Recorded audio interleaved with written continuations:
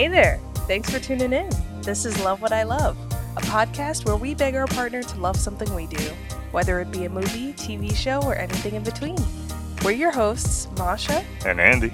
And this week, we're talking about Big Fat Liar.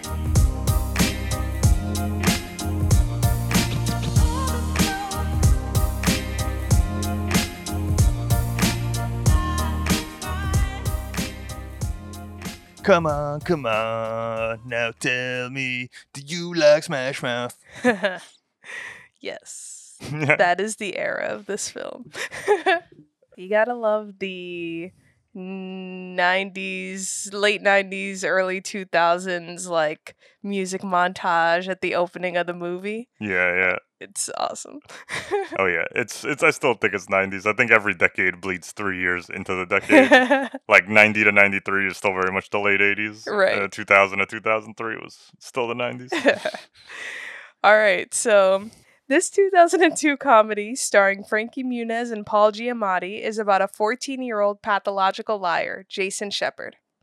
Jason ventures out to LA after learning a Hollywood producer, Marty Wolf, played by Paul Giamatti, stole his short story, Big Fat Liar, and is making it into a big motion picture. Jason hopes to track down Marty and get him to admit that Big Fat Liar is based on his short story, a huge undertaking just so he can regain his father's trust. Andy, I've been trying to convince you for years that this movie is actually good. So, what were your thoughts coming into this? I had very low expectations. I remember when this movie came out. I had to have been 12 at the time, and I was already not interested. Like, at that point, I'd already kind of left Nickelodeon behind me and kind of like that whole era of entertainment. You betrayed them at 12? Yeah, pretty much. I mean... Whoa. I don't know if that's early or late, because I was late. I don't know. I mean, like, Lord of the Rings came out the year before. Like, you know, it was hard to, you know, if this was 5 years earlier, I would have been all over this movie, you know, like, as like a kid, like under 10, you know, I was watching every silly thing around 3, anything that had kids acting rebellious, I was all about. But, like, I don't know, once you know, start seeing certain other types of movies for the first time, and then, like, it's not that I was too old for it, it's just at that age, you know, it's easy to want to put childish stuff behind you. Like, I mean, I don't know, it might be different for everybody, but, like, me growing up, especially as, like, the boys in the class, like, in 6th grade, you were supposed to, that's how old I was when this came out, like, you're starting to get into girls, you start, you know, you want to like cool things, like music is cool, you know, so yeah. I wasn't really going to run around and tell my friends, let's all go see the new, like, I know it's not a Nickelodeon movie, but like, it's got the DNA all over it, so I was like, let's go see that. But I did love Frankie Muniz, so like, I do remember it very fondly coming out. Like, I remember the trailers, I remember like everything about it, and it was probably just because of how much I loved Malcolm in the Middle. Mm-hmm. So like, I always remembered that, but yeah, I just skipped right over it, and I never really gave it much thought until you brought it up when we first started dating. And my first reaction was, that movie where the guy turns blue for no reason? Well, that was actually going to be my next question. Did you think that Paul Giamatti's character would be blue the entire movie? Obviously, I didn't think he was like a blue man. Like, I knew that they somehow turned him blue with a prank. But yeah, I was actually shocked when the paint came off for the final act. I thought it was going to be there for the rest of the movie. Just because it's every piece of promotional activity. Like, the poster, he's blue. From all the trailers, it's all blue jokes. So yeah, I just thought this was going to be like Blue City. And it was for a nice chunk of the movie. But I like that they kind of put that aside and let the movie finish out. I figured if I blew myself early, I'd be nice and relaxed for a 9 o'clock dinner reservation. I apologize if that's technically a spoiler. I can move it. What's a spoiler? That Paul's not blue the entire movie. Okay. I guess this was released in 2002, so... If anything, it would be a spoiler that he turns blue if the marketing didn't put it all over everything. Like... I know. I wish they didn't. Well, this is the beginning of Paul's career, right? So people aren't going to know Paul anyway, so might as well make him a blue guy and have people question, like, what's the blue guy about? Well, and also, I mean, you're trying to sell it to kids, and the kids love pranks, and like the cornerstone of this movie is pranks. So it's like, you know, you got to showcase some of that, and you know, kids aren't going to want a slow burn trailer, like, you know, like they want to know what's funny and when it's coming. What's your like history with Paul Giamatti? Like, was this the first time you ever saw him? Did you know anything about him? Yes, I, like many kids, I think, who watched this movie, this was my first exposure to Paul. It's so funny that you call actors by their first name, like you know them. Yeah, and now that Paul comes over for dinner, so like every week it's really cool to see him. Paul's listening to this podcast right now, so, DM me. No. Oh, wait, that sounds... I don't want that. Yeah. Like, I want friendship. Okay. So, Paul, if you could slide into her DMs, that would be great. This was my first exposure to Paul Giamatti. So, but I didn't I wasn't thinking as a kid, like, oh, this is a comedic actor. Like, I wasn't thinking of actors, like, expecting them to see them in that kind of role moving forward. Yeah. But I do remember, like, really, really liking him in this role. And that was special to me because I traditionally hate villains. Actually, yeah, that is so true. Yeah, like I hate the characters, and it even goes outside of the movie. I'm like, oh, that guy. But like for some reason in this movie, he played it so well that there are so many times where we'll watch something, you'll have like a great villain, like someone that's fucking fleshed out, written really well, like truly pops on the screen, and you'll be like, oh, I hate him. I don't want to ever. And like you talk about it so personally, and I'm like, yeah, but the reason you hate him is because they did a good job portraying it. Like, you gotta respect the villain, So I find it funny how personal you take villains, and you're like, that person's bad. I don't like him. Right. But he just had such a fun element to him. The way, we'll talk about it more, but I just feel like Paul really approached this character very well. Do you have other Paul Giamatti roles you like? No. Yeah. I'm trying to think. Billions has been on my list for so long. I just know that I want to see it because of Paul. Well, what about, you never saw Sideways? No. Oh, that was like his breakthrough. That was 2 years after this. This was 2004, and Sideways like put him on the map. Man, do I not watch Paul after this? Maybe I just have seen this and been like, Paul's great. That's a great like comedy. It's a comedy like drama. Like it's not like a silly movie. Right. It's about two dudes wine tasting and crazy things happen. Ooh, do you love it? I'd have to rewatch it. I haven't seen it since like probably when the DVD came out. Okay. 15 years ago. I'm old. So yeah, I'd have to rewatch it, but I remember liking it a lot. So maybe potentially stay tuned. Cool. Reasons why I love this movie. Where did you what's the history? The Mosh history? The Mosh story. Sure. Oh. God damn it. You closed at the top. All right. So there are a couple reasons why I love this movie. One, the concept. This movie revolves around the value, is the truth overrated? For me as a kid, lying was like the biggest cause of stress. Like I just couldn't do it. Yeah. I don't know why, but I remember there was one point where my cousin came over to my house, right? This is a very distinct memory, and we had those like blinder shades on our window, and we basically like were playing around, and then one like ripped off. And my cousin, like, I was like, I have to tell my mom, like, we broke it. And my cousin was like, no, just like hide it somewhere. And, I listened to my cousin even though I was stressing. Like, I remember stressing. We hid it like somewhere like obvious. Like, why didn't we just throw it out? You know what I mean? Like, it was just so. My mom found it, and she like came at me like with the belt and everything. And she was like, "Why did you lie to me?" Yeah. So it wasn't the breaking the thing; it was the lying. Yeah. And I just remember like as I was getting hit, like I deserve this. Like, why did I lie to my mom? But anyway, I don't know why this reminded me of that. But that's great. That explains the connection to the theme, the moral of the movie. Right. And usually stuff like scenarios where like people could easily get out of it by telling the truth, those kind of scenarios bother me in movies. Yeah. But for some reason I thought this tackled it very well, and it's not a realistic scenario, but I just felt like everything wasn't so like out of control. The beats in this movie where Frankie Muniz's character is deciding when and when not to tell the truth. So I don't know. I really like the concept of the movie and how it was written. Nice. Do you have any memories of like when you saw it for the first time?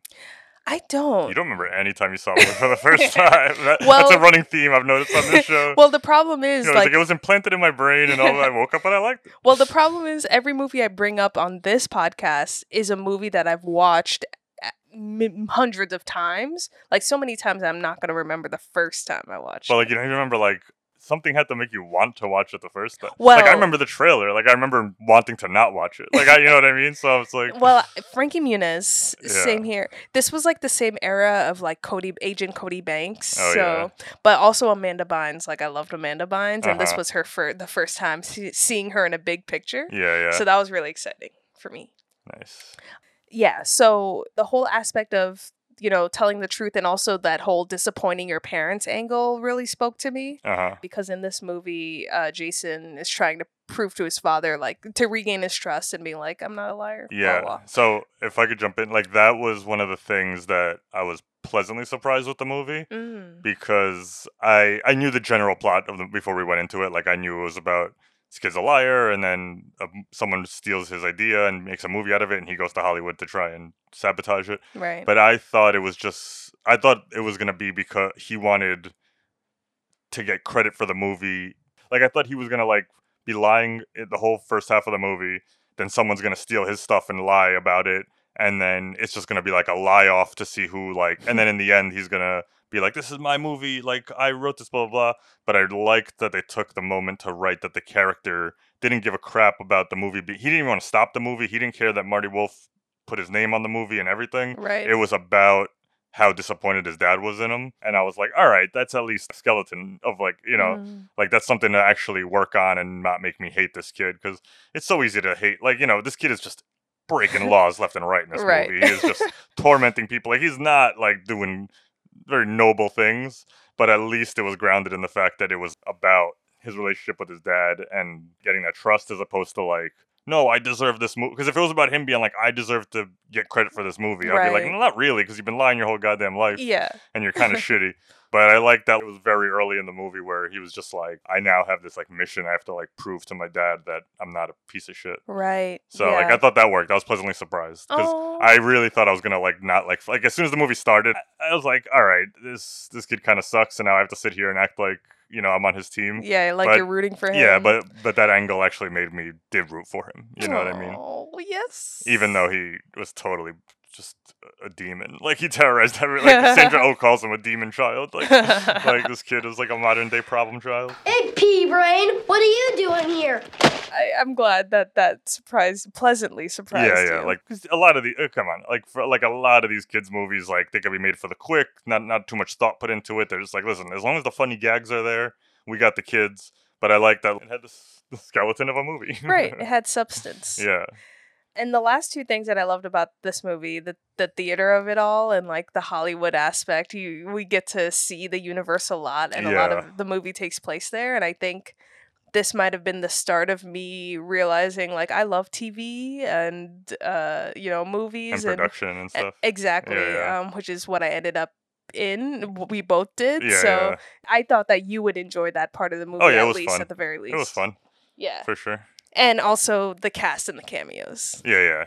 That's probably my favorite part. That I remember. I guess I didn't see many ads for this movie, and I meant to look up the trailer for it, but I don't know if they left the cameos as a surprise or not. But I remember being surprised when I watched the movie. Like this time? No, when I I don't remember the first, like, time I watched it, but I remember, like, being like, oh snap, I know who that is. Yeah. For such a silly movie, they actually put the work in. Like, they got good comedic actors. They had a high budget. Like, it wasn't as phoned in as I thought it was going to be going in. Nice. But I might be jumping ahead, so. Ooh. Oh my god. So the reasons why I think that you should love this movie, again, I already mentioned the Hollywood of it all. I feel like it actually has stakes, which is something that you always are. You're like, what are the stakes? Yeah. What are we watching this for? That's me. That's your impression. Yeah. Wonderful. Hi, my name's Andy, and I'm wondering where the stakes are. Yeah. It's pretty fucked up. All right. No! Sorry, I love you. I know you always appreciate movies that kind of transcend the times or, like, age. Like, you can enjoy it as a kid and you can enjoy it as an adult. Yeah. And I know that you love the Home Alone movies, so I just thought that this was like a Home Alone movie, but plussed up. It was Home Alone DNA all over this. There was a lot of a lot of other movies DNA, circling through this. Cool. So I'm hoping we end on a good note here. Is basically what I'm saying. A little bit about this film before we start talking about plot specifics. Totally. This movie was budgeted at 15 mil and made 53. Nice. So not too bad in the box office. Pretty big hit. Directed by Sean Levy. This was his first big studio project. Previously, he had done like Cousin Skeeter, the show. Oh, I loved Cousin Skeeter growing up. And you watched that? No. What? You didn't watch Cousin Skeeter? I probably. You didn't have Nickelodeon. Cable was on and off for me growing up. Yeah. Oh, you missed out. Damn. It was a family had their out of town cousin come to live with them, but he was played by like a puppet. Oh. So he was like a little Muppet walking around all the time. But he wasn't a Muppet. He was like a person. Yeah. But like that's how he was portrayed. I remember like the visual of Cousin Skeeter. And what's her name was on that show that everybody likes? Megan Good. Megan Good. So Megan Good was like the best friend on that show. Oh snap! That's awesome. We can cut some of that.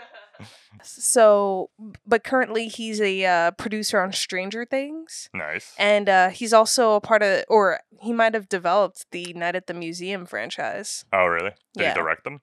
I don't recall. Maybe? Nice. I believe, maybe. Written by Dan Schneider, who I think you know. He was like responsible for a lot of the live action Nick stuff when I was growing up. Mm-hmm. So everything, like eventually I fell off his work because I just grew out of it. But, from all that to Kenan and Kel and the Amanda Show. And honestly, even though I was a little too old for it, Drake and Josh was a pretty good time. Yeah. I've watched more of that than I would normally admit. I haven't seen all of it, but it's a pretty funny show. But yeah, and then I think he went on to do like iCarly and The Victorious and stuff like that. I haven't seen any of those, but people like them. Oh, here it goes! And co-written by Brian Robbins as well. I didn't really get to look into his, but they seem to be like writing partners maybe? Yeah, probably. Like I mentioned before, it's starring Frankie Muniz and Paul Giamatti, but also Amanda Bynes. Mm-hmm. I watched so many Amanda Bynes movies back in the day. Oh my gosh. That's so funny because I watched so much Amanda Bynes TV and never saw a single Amanda Bynes movie. Whoa. This is my first one. What a Girl Wants actually might be on this podcast. Oh. That movie really spoke to me. She's All That, I think, is another. No, She's All That we've talked about plenty of times. Sorry, I'm thinking about the movie where she goes undercover as her brother on a soccer team. It's with She's the Man? She's the Man, yeah. How do I know that? You watched it. I just deadass have not. But this movie also features a slew of like other stars. Donald Faison, Sandra Oh. Turk. Yeah. Is Sandra Oh How to Get Away with Murder? No, she's Killing Eve. Killing Eve, yes. Lee Majors? Did you know Lee Majors? Yeah, he was, remember when we were watching really old TV the other night and the $6 Million Man came on? That was him! He's the $6 Million Man. Oh, that's awesome. He was Steve Austin, remember? We watched it for like 10 minutes and then it got real boring. It's fun. Sometimes I like to watch really old TV and try to guess what the show is. Like, because we just have the standard bunny ears cable, so I turn it on. Yeah. And that started, and I remember I was like, it's either Mission Impossible or $6 Million Man. I'm calling it. Yeah. I love the intro for that show, too. Oh, it's just fantastic. Gentlemen, we can rebuild him. We have the technology. We have the capability to make the world's first bionic man. I actually didn't realize that was him because I don't know what old Lee Majors looked like, so that's really cool. He played the stunt guy, right? Yes, yeah, that was him. Yeah, he was great. Russell Hornsby, Amy Hill. You didn't do any research? No. There was this one woman in the movie where you were like, I know this woman from something and it's bothering me. Yeah, and you went to look it up. I didn't look it up. She's in Crazy Ex-Girlfriend. That's it. She's Josh Chan's mom. Mm-hmm. Yeah. I'm sure I know her from other things too, but that's a big one. Yeah. Cool. So, hope that made you feel better. Yes. John Cho. Fantastic. Taran Killam. Oh. Low-key my favorite part of the movie. Oh, that's awesome. I completely forgot that he was in this movie, to be honest. Yeah, because I always forget that because like I'm a huge SNL head, so like once someone's on SNL, I tend to like associate them with that, but I totally forgot he was like a Nick kid. Like he was a cast member on the Amanda Show. Probably that's the only thing he was on, but yeah, so just him and Amanda Bynes together was like in my head so much because they would do sketches on that Yeah. show all the time. He was never on that MTV sketch show, was he? What's the MTV sketch show? Mad TV? No, that was a Oh. Fox sketch Oh, show. crap. Okay. No, you're thinking of. Wait, was he? Shit, he might have been. I just have this memory of him being on a show before SNL. Taran Killam was on one season of Mad TV. Whoa. Yeah, he was 13 episodes. Damn, I totally. Masha's memory came through. That's funny. Damn, and that was the year after this movie came out. Ooh. 'Cause he seemed really young in this movie, but I guess he was probably just playing younger. Yeah. Yeah. That's awesome. But yeah, he's funny. He's good. I'm glad that there was like a little SNL nugget for you. Yeah, a little something. But yeah, the last two I'll mention, Jaleel White, awesome. Yeah. Oh, yeah. And Kenan Thompson, very short cameo. Yeah, I think that's more like Yeah. like he doesn't even have a line. Like it's more Yeah. just like if He you has recognize a him. line. Does he? Yeah. Oh, I didn't remember. I thought it just panned by him. And Screech from Saved by the Bell. Oh, right. Yeah, he had a Yeah, short cameo yeah. too. Dustin Diamond. Mm-hmm. Dustin Diamond, what a name. Yeah. Apparently, I mean, I don't know the guy personally, but according to a lot of people, famous people, apparently he sucks a lot. Oh. Yeah, I think he's just like the worst. Mm, He is. that sucks. Yeah. I hate when that happens. But I mean, yeah, allegedly. Yeah. Put a big old allegedly on that. I got no backup info. So I was worried that I wouldn't find a lot of information about this movie, but luckily, Big Fat Liar turned 18 this year. Oh. So there was actually a nice article and like some info to like dig up. That's fun. Like 18 is not a landmark. Like usually you do like 15 years old, 20 years old, 25. Like well, you know why? I think it's because it's like this movie is an adult and it's for like yeah. the kids who grew up with it loved it. So I Yeah. think that's why they All right, chose that. Fair enough. So I was mentioning to you earlier, or I asked you earlier if you knew the game Spyro. Spyro the Dragon. I guess so. It Yeah, is. Spyro the There's Dragon. no other. Yeah. Apparently, the Hell yeah. DVD release of this movie Uh-huh. contains an unlockable cheat code for Spyro 2 and Spyro the Dragon, And what does the cheat code do? as seen in one of Jason's pranks on Marty. What were one of his pranks have to do with the video game? Read the whole sentence? The DVD release contains an unlockable cheat code for Spyro 2. You know so little about video games. Cheat code? Yeah, it's a cheat code. It's a code to cheat in the Listen, for Spyro 2 Season of Flame that turns Spyro the Dragon blue. game. Yeah. Did you skip a middle sentence? Yes. I was like, it doesn't make... Oh, that's You want to why. start over there? Oh my god, you get it. Anyway. That's pretty cool. Will that make you want to go and get the DVD? No. I also don't have a PlayStation 1, so I Okay. don't think I'm going to go. I thought you said there was a Switch version. Yeah, but like, I'm sure they don't have... I don't know if they uploaded Oh, yeah. the code from Big Fat Liar. But he's normally purple, so I don't think he'd look that different blue anyway. Oh, okay. He's a purple dragon. It doesn't seem like a big enough cheat code. Is it cheating? No, Why do they but call it a cheat code? it's just an all-encompassing term. Like, it doesn't always help you cheat. Sometimes it's just like, you could like change an outfit or... Like, I used to play NBA Jam, and they would have big head mode, and everyone would have big heads, and it was hilarious. Okay. You know? Well, that's weird. GoldenEye had a Donkey Kong mode, and everyone's arms and legs were real big, so it's like Donkey Kong. I don't understand video games. Anyway, I'm They're just great. kidding. I guess in fun could have been Leeds Mhm. news. Lindsay Lohan was considered for Amanda Bynes' role, I could see that. and Jeremy Piven for Paul Giamatti's I role. could totally see that. He's the Entourage guy, Yeah, right? yeah. Yeah, I could see him being a jerk. Yeah, I could see that very easily. I can see. It's funny, like, balding. Like, they were both balding at the same amount of balding in 2002, him and Paul Giamatti. Like, not quite there, but, like, you could see it, like, coming in. I feel like I wouldn't have liked him. Like, I would have gone my traditional, like, not liking the character route with Jeremy. Maybe, but I also feel like you're putting his Entourage character. Oh, You know, like, he's an actor. Like, he's not just going to go play Ari from a show that won't come out for 6 more years. that's true. In composer news, which I didn't Our realize. new segment, Composer News. Because this movie uses so many, like, come on kind of music. Smash Mouth. Yes. I never acknowledged, like, that The there original were. score? Exactly. But Christopher Beck was behind this score for the movie. And this movie was apparently his big break. Oh. Even though he had Who is he? he'd previously composed for Buffy and Angel. Nice. Very sweet. And won Emmys for that, and has moved on to do like Hangover, Date Night, Frozen, Ant-Man. Nice. Look at this guy. Yeah, he's awesome. And Bring It On. Oh my god. My favorite. So that's pretty cool. And I guess 2 more fun facts before we get into the plot. There was so much fun information about this movie. So it's like Halloween, just getting fun-sized treats all over the place. Right? So Jaleel White, obviously, we all know him from Family Matters as Urkel, which he got to play himself in this movie. Yeah, I was surprised. So at first, I thought he was just going to play an actor, but then when he was actually Jaleel White, that was like some of the stuff where you're like, oh, you like the industry of it? I was like, that's all fun. Yeah. Like, this is 2 years after Curb started. Like, not that Curb was the first to do that, but like it helped popularize like people playing themselves and being silly, like actors. That's awesome.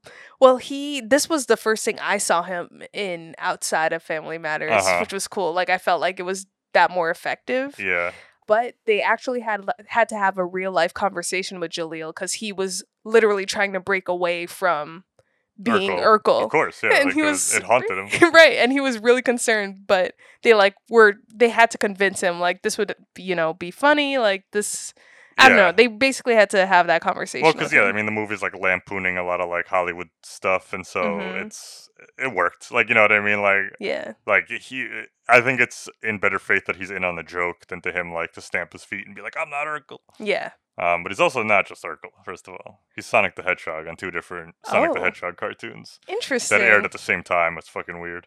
Yeah, 2 different shows, both about Sonic, completely different. Oh. Maybe even on different networks, I'm not sure, but like truly different shows, but he voiced Sonic on both of them. What? And I haven't seen this new Sonic movie, and I probably won't, but I think it's crazy that they didn't cast him to play Sonic. That's interesting. I love Ben Schwartz, obviously, like, you know that. Yeah. Like, he's fucking hysterical, but come on, just Jaleel White could have played Sonic. Wow. He would have been great. Wind up those tails, little bro. We need us a dust storm. He was like the first person to give him a voice, because he doesn't talk in the video games. Or at least I had no idea. Oh, yeah, he's great. What? You got Andy facts? You didn't even do research? What the? Come on. It just comes naturally to you. I got Jaleel facts. just living in the dome. Don't worry about it. All right, so I have too many facts here. Pepper them in. We don't need to front load the episode. All right, why don't we jump into a spoiler-free discussion. Who can see where this ending is going? All right. So we laid out the premise, right? So Jason was supposed to write a paper. His teacher gives him a second chance, and he writes this short story called Big Fat Liar. And I just thought I like the silliness of like, this kid's 14. That's 9th grade.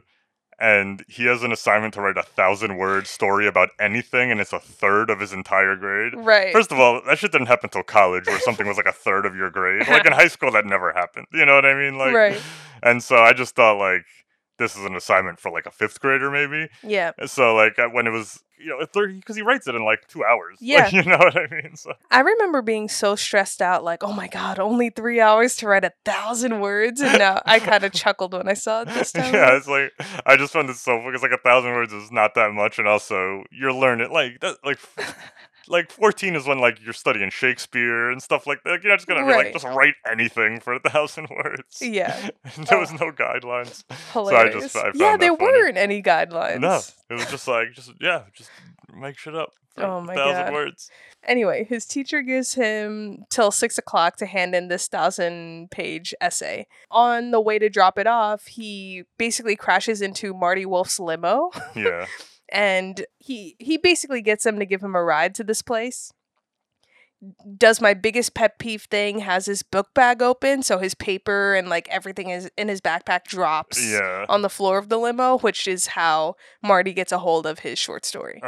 I just want to note that I did like the exchange of Frankie Muniz and Paul at this point in the movie, because in my head, it was kind of like Jason meeting his future self if he keeps going down the road that he's going on. Oh, definitely. In terms of like lying. Yeah, like I liked when he gave him, when he told him about how he lied to his teacher, and then he gave him advice on how to make it more believable. Right. I thought that was like a nice touch.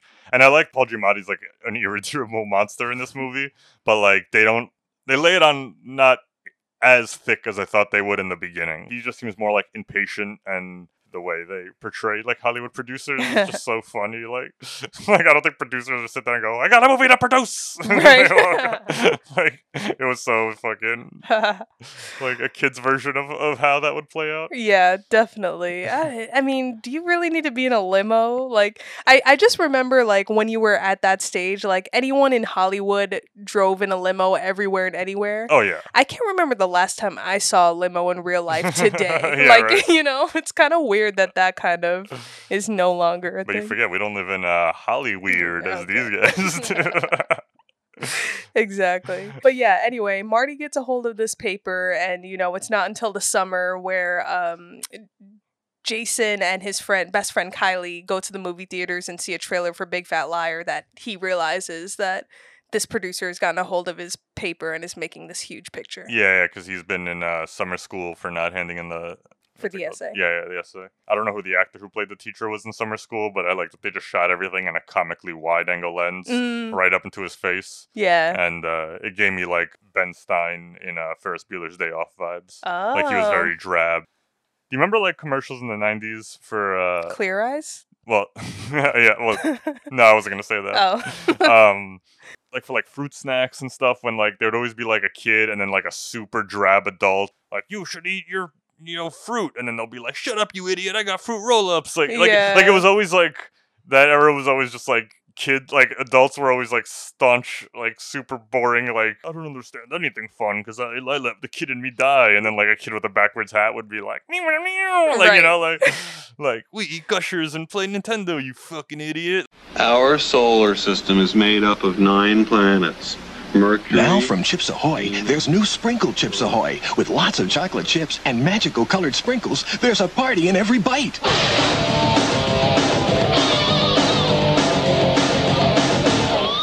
Any questions? Could you explain that again? Certainly. Our solar system. New Sprinkled Chips Ahoy. A party in every bite. Rebels. So I got a lot of those vibes of like, I was like, oh, this guy's straight out of a commercial for some kind of product for kids. Like, our generation loved rebelling. Like, yeah, it was just yeah. I mean, it goes all the way back to like the Michael Jackson Black or White video when Macaulay Culkin's in his room and he's listening to that rebellious rock and roll, and his dad's like, "What are you listening to?" And he blasts it, and it's not. I mean, it's Michael Jackson, so I don't know about rock and roll, but you know what I mean. Yeah. But yeah, I just love that. Like, you idiot! Like, adults just don't get it. I love it. And now there's a generation of adults who can't grow up, so maybe that's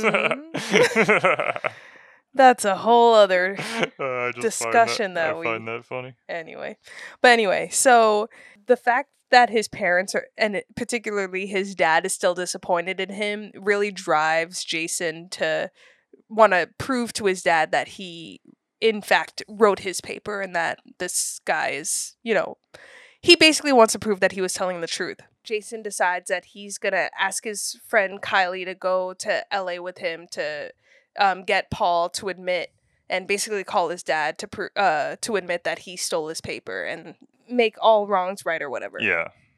And it's really funny that Jason has saved up all this money from like doing chores and I think he said babysitting and other babysitting and all this stuff. And I remember as a kid being like, dang, should I save my money so if I end up in a situation like this, that I'm prepared? I remember having that thought. I mean, in case you need to sporadically fly across the country to prove your innocence. Like, what if I need to just travel? You know, like I think it was just an easy way to explain why he did that, because watching it this time, I was like, he stole that money, right? Yeah. Like nothing about this kid seemed responsible enough, A, to even get those kind of jobs, like and B, save it. Like, you know, I was just like, man, he's probably pickpocketed someone. Like we've seen nothing but him just like take the easy way out. Yeah. So like to then tell me that he spends all his free time working and saving his money, I was like, that's not Jason Shepard. Right. Well, yeah, he could have just been like a clever lie. Like he did. They put a hint of clever in all of his lies. Like he knew what he was doing. He wasn't just like, I don't know. In a lot of them. I don't know about all of them. In the beginning, his mom says, "Did you eat your oatmeal?" He said, "Yeah, it was delicious," and puts it under the table for the dog to eat and just leaves. I was like, the table... They're going to find out. Yeah, they're going to see the bowl on the table. Like, he's not that clever.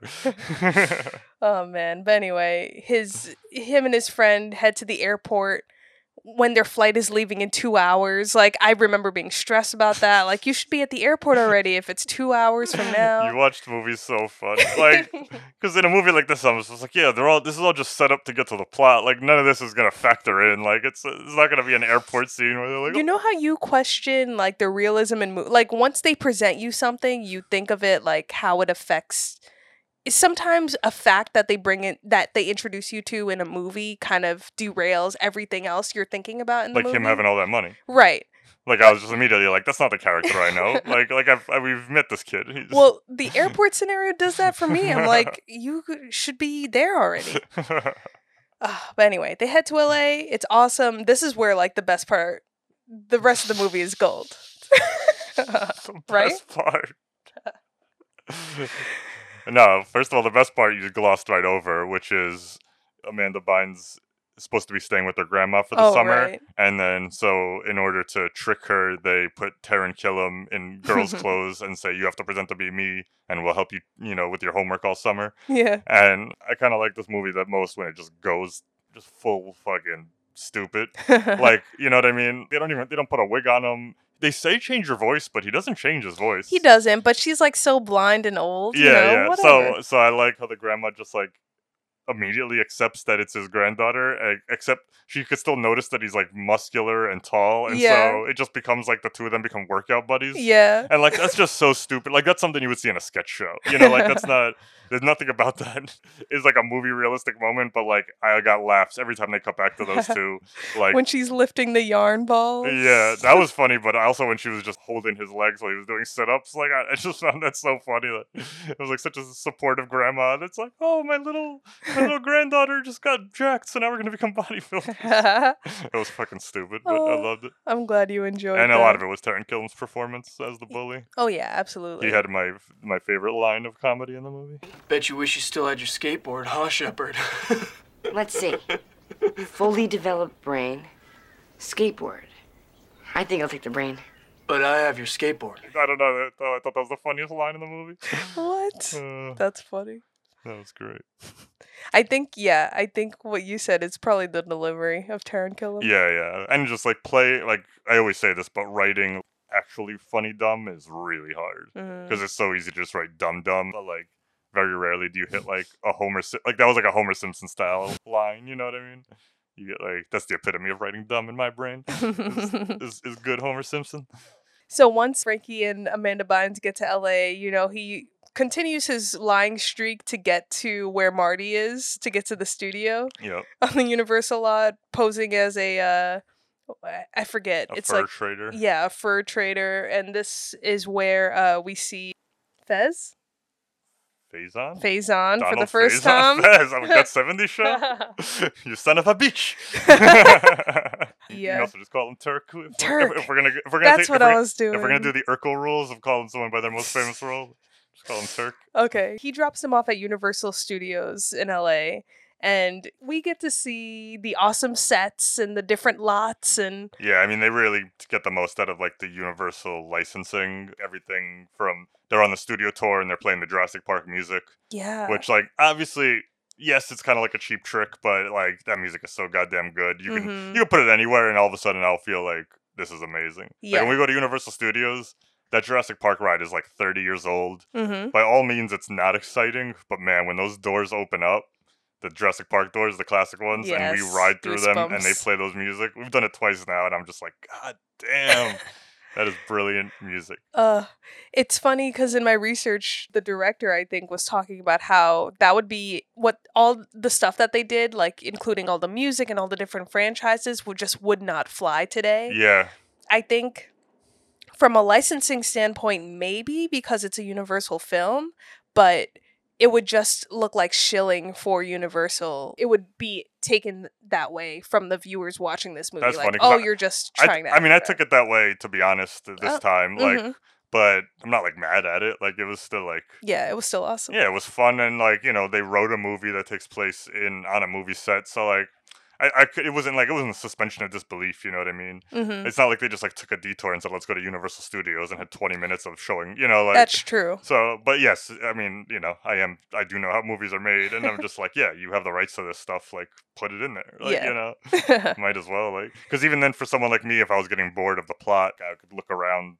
They end up taking shelter in the movie prop house. Mm-hmm. You could just look around and be like, oh, look, it's Jim Carrey's Grinch costume was there, and the one of the Velociraptors from Jurassic Park was there, and probably some other stuff I didn't recognize. So like, I could just kind of look around for a bit because you know where the plot's going. So like, it's more you're more there for the individual moments as opposed to like finding out if this kid's gonna win. Like he's gonna win. We don't know this, Andy. Oh yeah. Listen, we're not in the spoiler section. But how cool was that props closet, though? Like the props warehouse? Yeah, that was fun. That whole montage of them playing around and playing dress up and shopping, in quotes, getting, their materials. The crime montage. Yeah. No! I was just all the time, I was like, committing crimes. So cool, though. I would love to hang out and sleep in this warehouse. There's no way those kids took the time to clean up their mess. The fucking next day, someone came in and been like, check the tapes. There was somebody in here last night. They have a Coke machine in there that actually works. Oh man, I was gonna make a Frankie Muniz does a bunch of Coke joke, but now it's ruined. Oh no!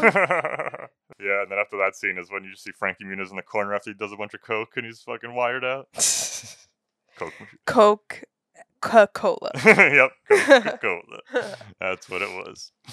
So, for a kid that lies a lot, he's pretty naive, thinking that he could just walk into the producer's office and get Marty to confess that he's stolen this short story. I don't know. I almost because this is when I first learned that it was about, like what I said earlier, that it was about getting his dad to believe him and not about getting credit for this movie. So why wouldn't he? Like, you know what I mean? Like, he's not like he's telling him to like call his boss and say I stole the movie. He's That's like, true. call my dad. And like, yeah, there's no Twitter. Like the dad's not gonna like, there's no way that would get back to Hollywood in 2002 that way. Right.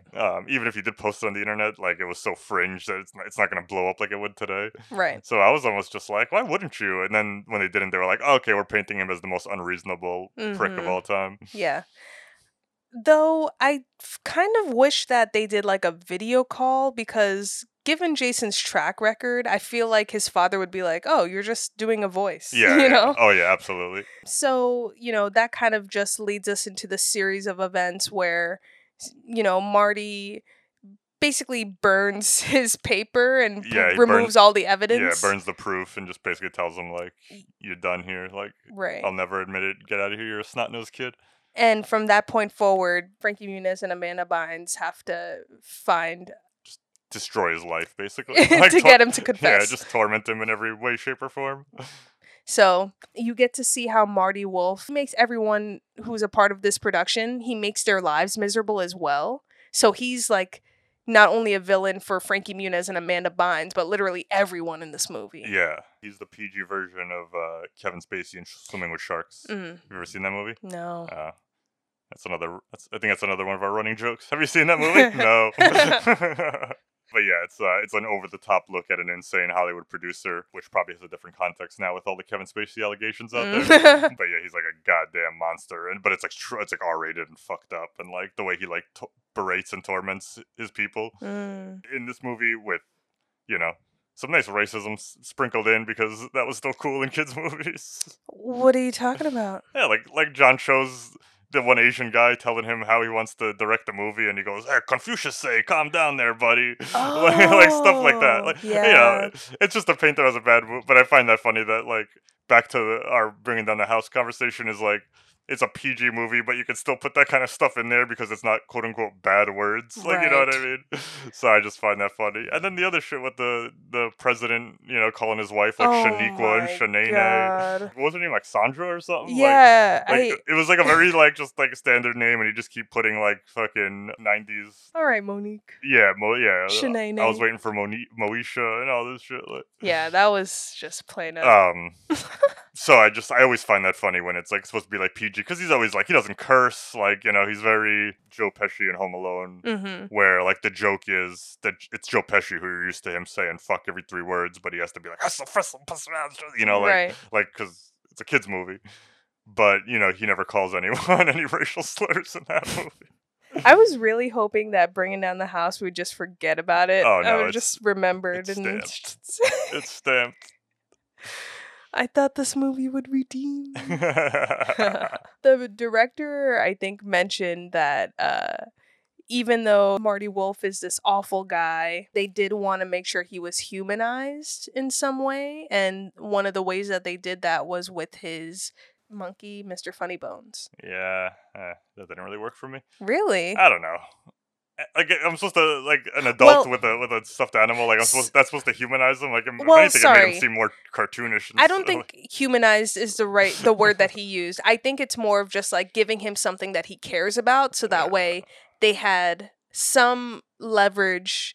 Like he cares about his career, obviously, but like not having that be the only thing that he cares about. Yeah.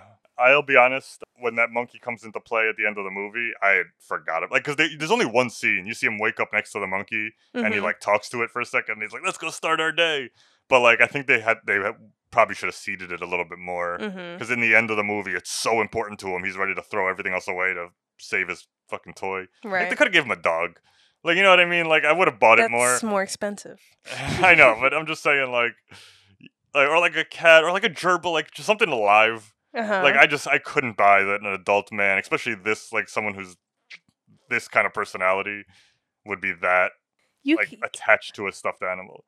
I don't know. I feel like it makes sense that he's attached to a stuffed animal, like an inanimate object, because he can't be around people with feelings. Like he has no regard for them, so he needs to care for something that can't object him in any way. I'm saying you give him an animal. Give him a bird. What if you had a parakeet in a cage? He can be a jerk to a bird. It's too expensive. This movie has helicopter stunts and explosions and fucking big jumps. Like they could have got a gerbil in a fucking cage. All right. The gerbil with the little ball, and it rolls around next to him, and he's just like, it's too complicated to shoot. You got no faith in filmmakers? You know, nobody can make a gerbil in a ball. Listen. Yeah. Sorry, we're gonna cancel Star Wars. It's a little too complicated to shoot. But can we talk about how easily Frankie Muniz and Amanda Bynes were able to infiltrate his life because of his cell phone? Yeah. Foreshadowing on our lives and how much our phones... That's another time I had to question the logic of the movie. Because before they steal his cell phone, there's the scene where he can't find his cell phone and he's freaking out on his agent. Right. And he's just like, and she's assuring him that it's on his persons, and he keeps blaming her. Which works because that's their relationship the whole movie, is that every time he fucks up, he puts the blame on her. Right. Like, he was freaking out that he had no phone. He realizes he has it, and then he clutches it in his 2 hands and puts it to his chest. They could have done that with the monkey at some point. And then, so to me, I was like, oh, he's one of those people who his phone is glued to him. If he loses it, his life is a whirlwind. Right. And then when Frankie Muniz steals his phone, like 6 days go by, and at no point does he ever like freak out that his phone is missing. Yeah. So like the fact that it was in his pocket and he forgot and he had a panic attack, that made me. I was like, oh, he's gonna steal his phone, and that's gonna be the catalyst of him being like, give me back my phone. You tell me the story. That's an interesting thought, actually. Yeah. So then he like for the rest of the and then he just like has a different phone later, like later in the movie he's making phone calls. Yeah. And so it's as if he just replaced it. So then I was just like, I don't know. I get that. Yeah. I think that's valid. I feel like you're right. The phone could have been the monkey. Yeah. Interesting. I never thought about it that way. That's our segment called Andy Picks Nits when I nitpick things. Okay. Andy Picks Nits. All right. I just want to get to talking about the specifics. All right. So can we go into the spoiler section? Yeah, let's spoil this bitch. All right, so Frankie Muniz dies. Yeah, right. He jumps off Frankie Muniz jumps off a building and doesn't make it.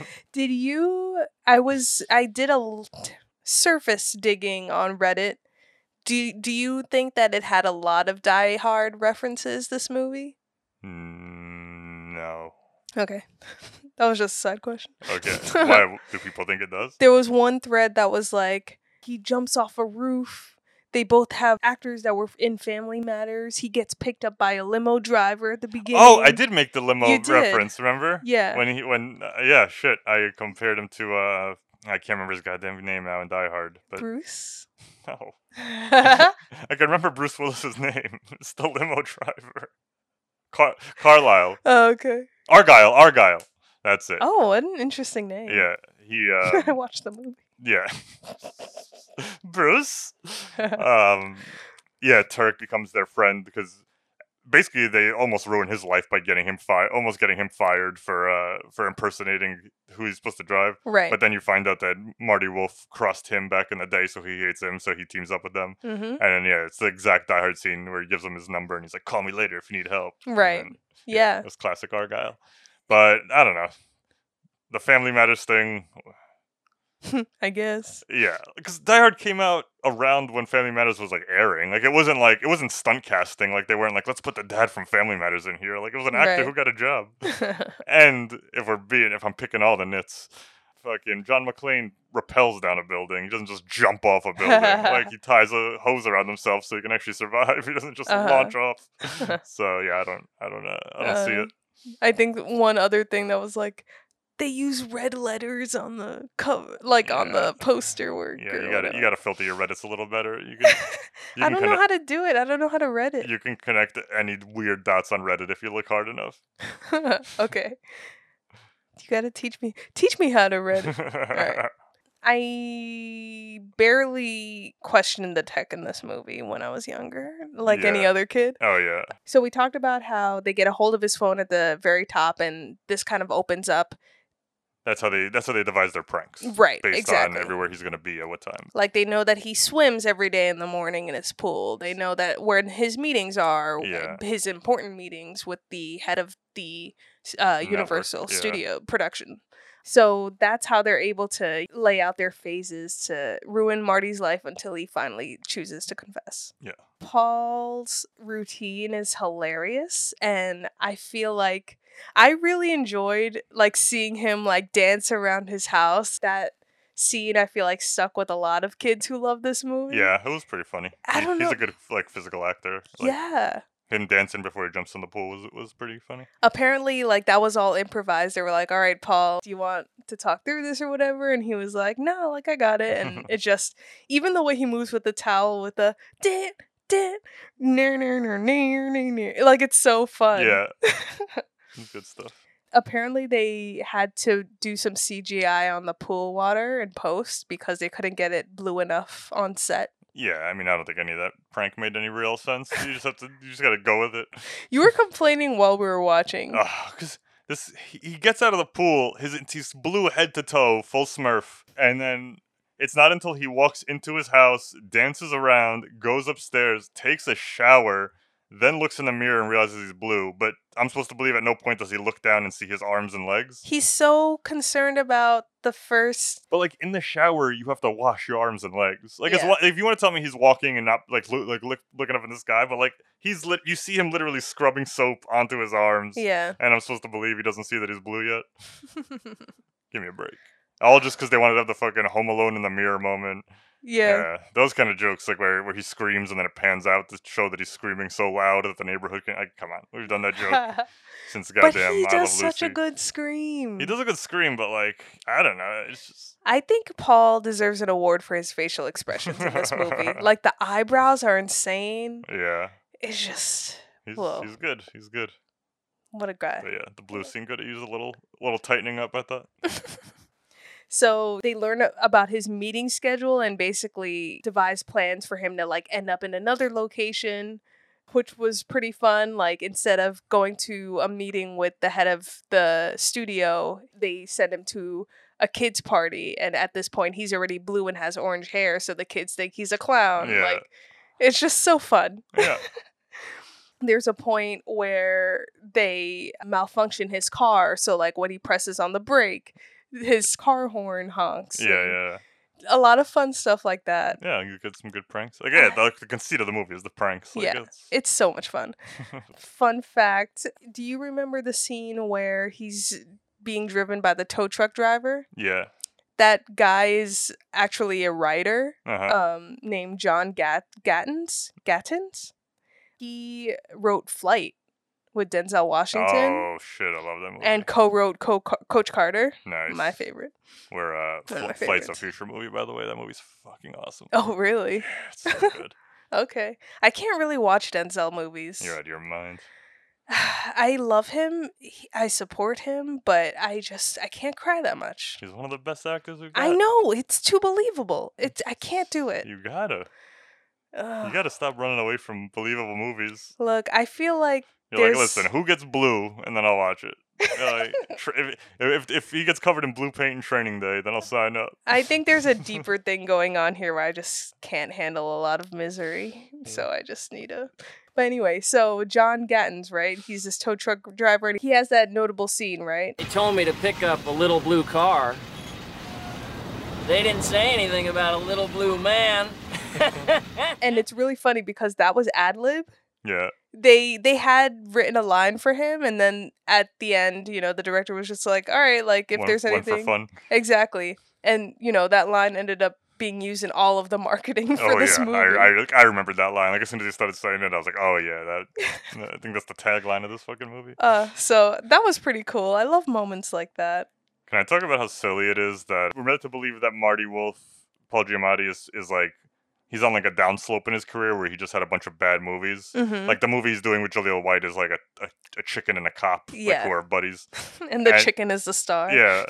But like, in what world is this Big Fat Liar this great, like, giant movie that the whole world is excited to see? Because first off, they seem to make an entire trailer without even starting production on the movie. Yeah. Which I found silly. And only 2 months after he stole the thing. Yeah, they didn't approve they didn't approve the budget for the movie, but they approved a trailer being released in theaters. Yeah, released trailer in theaters. I don't know, like, it just reminded me of like Baby Geniuses. You know what I mean? Like, I remember when that came out, it was marketed on Nickelodeon, it was for kids, but like, they didn't talk about it on Entertainment Tonight to be like, oh, the next big movie is gonna be this silly ass shit. So the Big Fat Liar story is about a guy who lies so much that every time he lies, he gets bigger and bigger and bigger until he's giant. Yeah. Wow. Yeah, you're right. So, it doesn't even get fat, which is like such a bummer. Like, I thought it was gonna look like The Blob, like, like when we finally saw it, right? Because we get to see a clip of the Big Fat Liar movie at the end. So I thought he was gonna be like, you remember in Eddie Murphy's Nutty Professor when he has the nightmare where he's the Stay Puft Marshmallow Man? Yes. And it's a big fat Eddie Murphy walking through a fake city. I actually do remember that. Yeah, I was thinking that, like, a big fat liar, and then it was just like Faison Donald. I keep on calling him Faison Love, who's a different actor. Donald Turk Faison. So that's so I just found it silly that, like, I'm supposed to believe, like, they were talking about it like it was fucking. I already brought it up, like, when Lord of the Rings came out, like, you would see it on the news. People would be like, this is the next big movie. Like, we can't believe that this is coming out. Yeah. And I was like, I don't think they'd be talking about this. Right. Big fat liar, like, in this regard on TV. Yeah. They should call it Big Fit Liar. Yeah, they should. They should. Well, they're probably mean, like, fat in terms of, like, how fat the lies are. Yeah. Oh, I get it. Frankie Muniz is not big or fat. He's a very short little boy who is, I have a hard time believing he's 14. Like, when everyone keeps calling him like 9 and 10, I was like, yeah, I believe it. Like, in the movies, so he keeps having to correct people to say that he's 14. Yeah. And I was like, yeah, I believe it. You don't look. You kept calling out how much taller Amanda Bynes is compared to him. It's crazy. Which, though, at 14, I remember being taller than a lot of the guys. Yeah, definitely. Girls definitely grow a little older, but I'm wondering if that was one of the reasons there was no romantic subplot between the two of them. Just because, like, kissing scenes would have been weird. Like, like, yes. in traditional movies, you don't have the girl bend over to kiss a short guy. Right. I actually did love that part of the film, that this really focused on Jason wanting to prove that he's telling the truth and take down Marty. Yeah. I love that it didn't get side-railed by... Oh, it didn't need it. I didn't want it to be that. I'm just saying, I'm wondering if that was one of the reasons they didn't. I feel like someone tried to. Like, there was that moment where they were like, thanks for coming with me. Like, I it just felt like they were trying to go there, but I'm glad that they didn't. Yeah, but I liked it was almost like maybe the original script. Because usually in a movie like this, if it was about two best friends, they're usually the same gender. Mm-hmm. So I'm wondering if it was written that way, and then they just, like, Amanda Bynes was so big, and, Dan Schneider worked, like, and then they cast her, and they were just like, fuck it, just rewrite a couple things. Yeah. So, yeah, I'm wondering if that was, I don't know if that's true, but. Yeah. So, speaking of the series of events that happen here. We talked about how, a trailer for the movie exists before the budget was even approved. Yeah. In the third act of this movie, there comes a time where Marty has to basically repitch this movie and regain the confidence of the studio to put money towards this movie. At the big Hollywood party or whatever. Right. Let me know your thoughts on the pitch. Because you actually pointed it out while we were watching. I need a reminder of what it is. So Marty basically gives this inspirational pitch about what this movie is going to represent and what it's going to be. And you were like, all right, guy, this is a movie and this is a party. Yeah. Like, I thought it was just so... I mean, I've never been to these big Hollywood parties like they're portrayed in this movie, but, like, I imagine a lot of people there don't want to just gloat about the project they're working on. Like, I imagine that's in bad taste. Yes. And so this guy somehow gets the whole attention of the entire party to talk about his new development on Big Fat Liar, which again is the Lord of the Rings, the Two Towers, Fellowship of the Ring of this universe. And the entire party stops to look up, and I was just like, I feel like they would have been like, guy, we're all movie stars. Tone it the fuck down. Right. Like you're not... It'd be one thing if he was like at a party where nobody was famous, and then he was like the one at big shot. But I was like, you're just a fucking guy. And there's no way these people would listen to this. I thought it was hilarious, though, because I didn't realize how animated the extras were. Yeah, like, they were all like, oh my god. Like, yeah.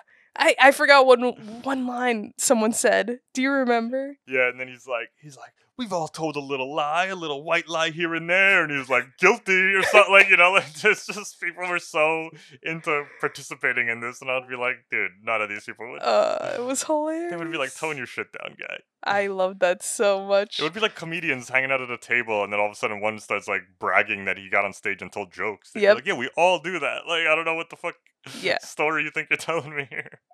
Classic Hollywood party. Yeah, it was scene. Ridiculous. It was fantastic. And that was the one where they filled it with a bunch of the child actors. So that's where you saw Keenan, where you saw Screech. Mm-hmm. I really think it was just Keenan and Screech. And yeah. The director is actually, I learned, in that sequence as well. Like, really? He's one of the people talking, which is fun. So, now that we're in the spoiler section, what I do like about the end of the movie, or not the very end, but the whole thing is he's like, we gotta fucking keep pranking Marty to, like, finally get him to go. But I like that, they end up incorporating the help of everyone who hates him. Mm-hmm. And I thought the movie actually did a good job of seeding everyone's reason for hating Marty. So throughout the movie, you see him interact with everyone around him. He's always shitty. And then when it comes to the payoff, for the most part, I thought they did a good job of not only showing us why that person hates him, but having their prank relate to the thing that he criticized them for. And I was like, that was another thing where I was surprised by the movie, where I was like, oh, they actually, like, took the time, because the whole movie's about pranking this guy, so I thought the first half is them pranking him, and then if the end was just them pranking him harder, it would have lost some substance. I'd be like, yeah, they just do more pranks. But, like, Lee Majors, he's an older stuntman, and the whole movie is calling him, like, grandpa, saying he's gonna die soon, saying your way of making movies is old. He wants to use computer effects on his movie and not do traditional stunts. Yes. And then, so to fuck with him, he makes him fly up in a helicopter, and then makes him jump out of the helicopter with a parachute. So, like, he used old school classic stunt work to, like, punish this guy. So good. Turk's character wants to be an actor, and he stopped him he said, you're a terrible actor, and he blackballed him in Hollywood. So then he has to put on that whole acting scene where he pretends that the truck is so he uses acting to get back at him. Right. So I was like, all right. Those were real tears. Yeah. So, like, I was like, all right, so this actual, like, they're actually doing something here. You know what I mean? Yeah, I agree. I love that too. Yeah. I have nothing else to add. Like, you just nailed it. So again, and this is just me, like, being a prick and coming into this with low expectations. So, like, anytime something like that happened, I was like, oh, they did their homework. It wasn't just like, now we're gonna put gum on his hair. Like, it was actually based on the way he's been treating people. I gotta love the whole phase 2, phase 3 aspect of this movie, but it wasn't until we watched it the other night that I questioned, like, where'd they get all this tech from? Like, what do these buttons do? Oh, yeah. I mean... I don't know how you could not question. They have one night to make this plan. They got everyone's headshots to put it on the computer. They have these like giant computer screens with the phases. Every time they complete a phase, like an animated picture of it gets drawn on the screen. And I'm just laughing because you were putting together a presentation for work this week, and it was like a PowerPoint presentation, beautifully done. You literally did a great job. But, like, it took time. Like you didn't make it in one night. You were working late for a couple nights in a row to make a PowerPoint presentation. Right. So, like, the fact that, like, they made this, I was just like, whatever. I'm not there. Yeah. And also, I questioned Phase 3 because Phase 3 was infiltrate the Hollywood party. But then they got there, and then the whole opportunity of him doing that pitch happened organically. So, like, in the movie, it is like, I'm going to tell him how to sell his movie and he's going to help me. Right. But he didn't know that opportunity was going to be formed. So I was like, what was your Phase 3? Like, the Phase 3 was to go to the party and hope an opportunity came up. Yeah. So, yeah, that phase was a little nonsense. Phase 4 is, like, the best. But how cool was it to see them go to the different sets and stages? It was, but when I say this movie's got DNA of other movies, no one's ever going to do it as good as Pee-wee's Big Adventure. Oh, I didn't see that. That's a stay tuned. I love that movie. The whole climax of that movie is them running through sets, but like, you know, it was 14 years before this movie came out, but like, they just like nailed it so good in that. So when I was watching it, I was just like, I see it. But then the parts I did like about it, because at first they just run through a couple sets, and then I was like, yep, yeah, seen it. You know, it's been all right. But then I liked when they did more, like, they fell into motifs. So, like, when they landed on the Western set, all of a sudden it played traditional Western music. It was shot like a standoff. So, like, they went with the motifs of the genre as opposed to just being like, we're shooting a movie and we run through. Right. Because, like, for all I know, the gag could have been predated at Pee-wee's Big Adventure, but, like, it's just, like, solidified in pop culture as, like, you run through movie sets, it's Pee-wee. And then I like they're on the roof and they have the final action sequence, and then, you know, the white doves flow out, which is a nod to John Woo. I heard you say John Woo. Yeah. I literally wrote, I like John Woo doves in my notes. And then, you know, the climax on the roof when they're talking to each other, it's shot with, like, this 360 camera, you know, going around them, which would usually be reserved for a really intense, like, standoff between the villain and the enemy in, like, an action movie. Yeah. So I liked that more than I just liked, like, oh, we're running through the sets again. Yeah. And that was another seed that they planted as well. John Woo's character described that's what he wanted the scene to be. Like, that was his revenge. Cho's name is not John Woo. Jesus Christ. John Cho. I love John Woo and Harold and Kumar go to White Castle. He's like, do they have white doves at White Castle? Oh my god. It's just, that was a mistake. And I pointed out, you know, he ends up getting Marty to admit the thing on the roof. He admit that he stole the movie, and then all the camera crew comes out and shows that they've been filming him the whole time. And then I had to point out that I've learned that you love secret recording devices as the third act resolution in movies, because that's exactly how Bringing Down the House ended. Man. Where you get I just love when people are able to capture the guilty. You know, like, I just love, I love the concept of, like, everyone knowing the truth and it being, like, solidified and, like, this is the evidence right here. Yeah. But I guess that's a thing that I like. Yeah, it's in a lot of things. But again, in going back to where I think the movie actually seeds stuff well, when we first meet John Cho's character, the director, he wants to shoot this one scene in the movie using 12 cameras and a lot of effects and all these different crews, and he goes, no, we don't have the budget for that. You're crazy. It's going to look good with one camera. Right. And then they end up doing the 12 camera setup that he wanted to do to catch him in the lie from all the different angles. Yes. And I was like, all right, that's a little, you know, it's not brilliant, but like it's there. It's pretty awesome. I was surprised there was more movie than there wasn't, because there's so many kids movies where it's just like scenes, like, you know, like right. You go watch like Snow Day, like there's no big themes to that movie. It's just like these kids hate the snowplow man and they fight him, like, you know, like, so it was, I thought I liked the seeding of stuff like that. Yeah, I thought you were gonna mention that the audio guys get no love in this movie. Oh, that was horseshit. Like, he comes, like, he does his confession on the rooftop, and then there's 12 cameramen filming him from 500 feet away. Like, they're all like, no one's anywhere near him, but yet there's clear-cut, perfect audio, and then not a single sound guy, not a single microphone. Listen, I work in the sound department.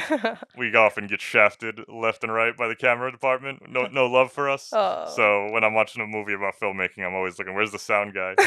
And then also, after he gets caught and finds out all the people are filming him, he looks over the roof, and then there's everybody on the film set, including Frankie Muniz's parents. Yes. How did they hear him? I thought they just had a video village down there. Like, they had a shot where the head of the studio is in front of a bunch of monitors showing the different angles. Where'd the audio come from? Okay, well... It cuts to one point to everybody on the ground looking up to him, and in the background you see one guy holding a boom mic pointing at the building. Trust me, as a sound guy, you're not getting clean audio. I didn't even see that. By standing on the street and pointing a boom mic at the top of a building. That is hilarious. So I just had to point out that we often get shafted. The only movie where we ever get love is Blowout. Everybody go watch Blowout. It's the only movie but a sound mixer. Are we gonna watch Blowout? Yeah, maybe. We'll go one day. I guess one last fun fact, because I feel like we might have hit everything that we wanted to. Yeah. 2 things before we move on. One, I really liked that when we get to the scene to see like this actual movie, them watching the premiere of Big Fat Liar on the big screen. I love that they cast Donald in the movie. Like, that was just like a nice like cherry on top. Yeah, because he wanted to be an actor and he was blackballed by Marty, so like now he gets to star in the film. That was nice. And you get a nice little glimpse of Taran Killam and the grandma that they've bonded because they're at the premiere hugging. Did that make you laugh? Yeah, it did. And apparently the final scene, the final time we see Paul in this movie, and it's the last scene of the movie where he actually pursues being a clown because he's kicked out of Hollywood. Yeah, I don't know about the word pursues. I think he more like takes it as his only option. I don't think it's his new life. That is true. That wasn't in the original cut of the movie. It originally ended on the movie theater, the movie premiere scene, and they put it out for testing, and people were like, "Oh, cool."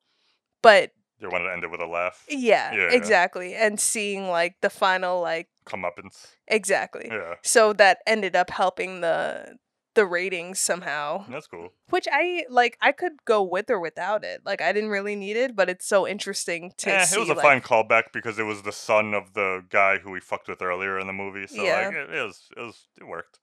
It's just so if interesting. If I was a kid, I would have been like, "Oh, got him!" You know? Yeah, that was an interesting little tidbit for you. Awesome. Why don't we move on to best worst? Oh, I love a little best worst.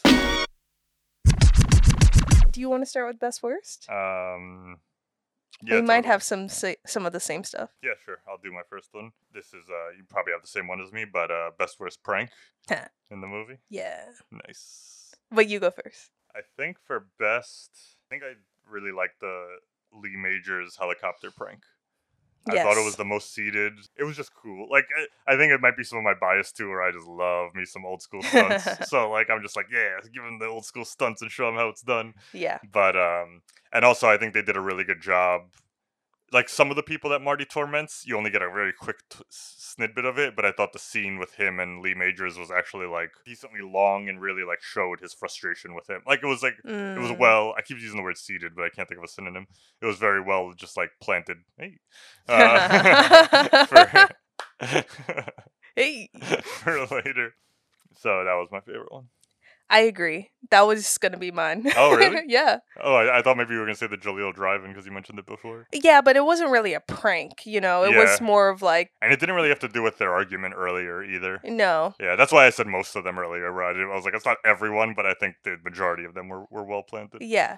Maybe second could be Donald pulling over the limo. Like, it was just like a very realistic prank, but he was able to, like you mentioned earlier, add his acting. Yeah, the tying into the... I almost picked that one too, but then I was like, the tying into the acting, like, it worked for me. Nice. And the worst for me was probably the super gluing the headset. Because, yes, it was funny because he was, like, you know, glued to his phone, like that kind of thing.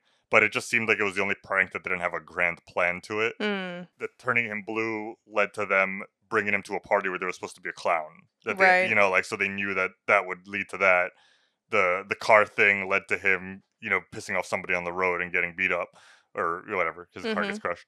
they didn't know exactly what happened, but they figured the road rage would kick in. So this one, it just didn't seem like there was any kind of like grand moment other than he had to like pull it out of his ear and it looked painful. Right. But it didn't lead to like, oh, he's going to a meeting where it's going to fuck up this thing, you know, like. Yeah. So it was the only one that just seemed like just kind of like base level for me. Yeah. No, that makes sense. I actually didn't think about a worse, so.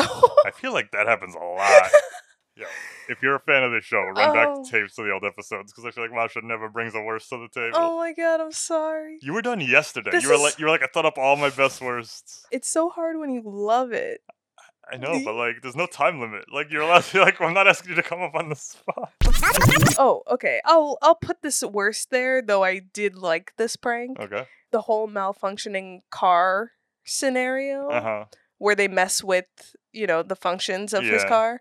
It just seemed very dangerous. I feel like I'm pulling an Andy here, making it like putting the realism on it. I mean, if we were going to put the realism on it, they would have just broken the car. There's no way they rewired the car to do different, like, you know what I mean? Like, they would have just broken the engine. Like, but I will say that I did appreciate the I'm blue, abu dee abu die. Made me laugh. That's a nice touch. Yes, it made you laugh. Made me chuckle. So that would be my worst that I put on the table. All right, what's your next best worst? Best worst cameo? Hey, that's my other one too. All right, so I only came up with 2, so that's my other one. Oh, great. Well, cameo's a weird word because cameo actually means like showing up as yourself. Yeah, or like not even that always, but like where the casting is about who you are. So I actually wrote best side character. Okay, so yeah, that's fair. We could do both. Let's do side character. Okay, then my side character is Taron Killam. I just thought his performance was funny. Like he really like played that doof role really well. And like I said earlier, he had my favorite line. All right, but then so honorable mention, if we had to go cameo, it would be Jaleel White. That was gonna be my best. I really question if that's how his personality. Like they probably dramatized who he is as a person, but I thought it was really fun and very believable in how Jaleel White might react. Yeah, he was great. I mean, I legitimately got to laugh at because the whole movie he gets mad about being called Urkel, and then when he throws Paul Giamatti out of his car, I forget the exact words, but he's like Urkel out, and I was like, he called himself Urkel. Yep, like that was great. That's cool. And worst more just because like they barely did anything with him, and he only got like one little scene was the not Lee Majors, but the other special effects guy. The one who does the computer effects. Yeah. The one who gets called like a nerd or whatever. Right. Like I just felt like he was like the least amount tormented by him, and then when he came back to do his prank, I didn't really feel like that moment of like justice. Like, like he was just like, who's the nerd now? Like, Right. It was fine. I don't think it like sucked, but like I actually it's a testament to how much I thought the supporting cast was really good. Because I couldn't really find anyone who I was just like, that guy fucking sucked. Get him out of here. Right. Yeah. I wrote this with cameo in mind. Yeah. So my worst was Kenan Thompson, just because there wasn't enough of him. Yeah, I mean, they didn't do it. Yeah, he was just there to... I think he was just there as like a Dan Schneider nod, like like if you're like the Schneiderverse. That's just funny because what's his name? Zack Schneider does the DC movies, so like I always think he released the Schneider cut. So when it says Schneiderverse, like why does that sound familiar? Ooh, release the Schneider cut of this movie. Maybe he's got a writer's cut. Cool. So those were your only 2? Yeah, I only came up with 2. Do you have another one? I wrote down best worst set. Okay. Because they go through a couple there. Yeah. But this is probably just an excuse for me to mention the martial arts sequence.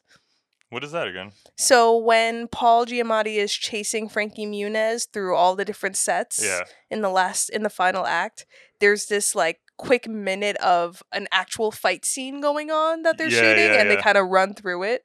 And I really like that because, they're disrupting the shooting of a scene and they're actually like doing the martial arts stunts. Yeah. So I just thought it was pretty cool. Fun. Nice.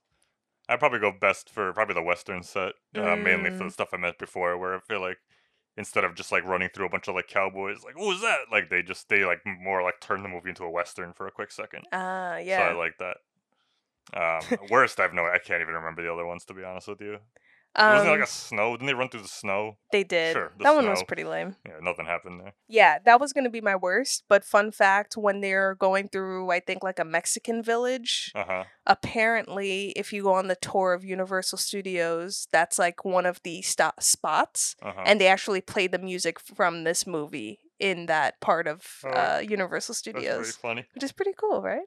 That was my last Nice. best worst. I don't know why I just thought of this. You're not gonna remember this because you forget little things all the time. Mm-hmm. But in Arrested Development, when George Michael and Maybe are on set, they're doing the studio tour of one of the studios, and then they go by, and then the guy's like, and here they're filming the great show. Like, here we can take a sneak peek at them filming an episode of Malcolm in the Middle. And you see Frankie Muniz, and he just looks at them and he goes, yeah, because it's more important to show how we make the show than to actually make it. Like you just see how annoyed he is.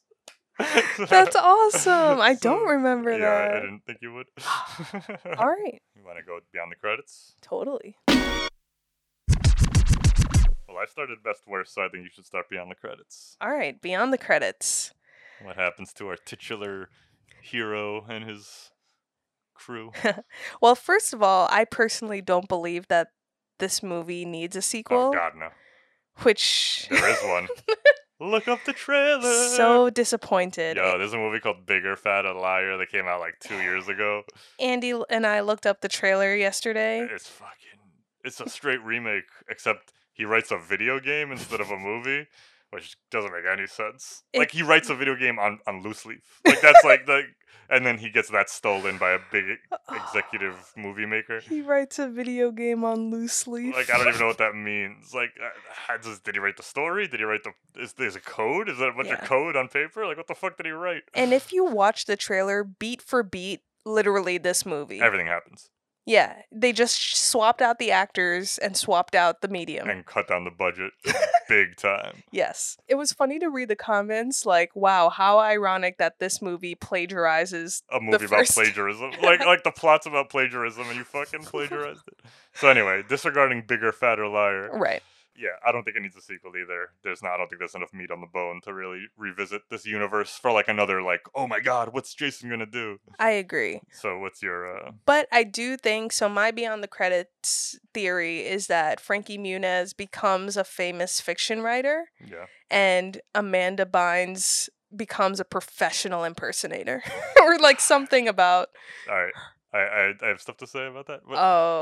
I mean, and my third thing was Paul cons his way into another industry somehow. Oh, you think so? Yeah. Oh, nice. What's your beyond the credits?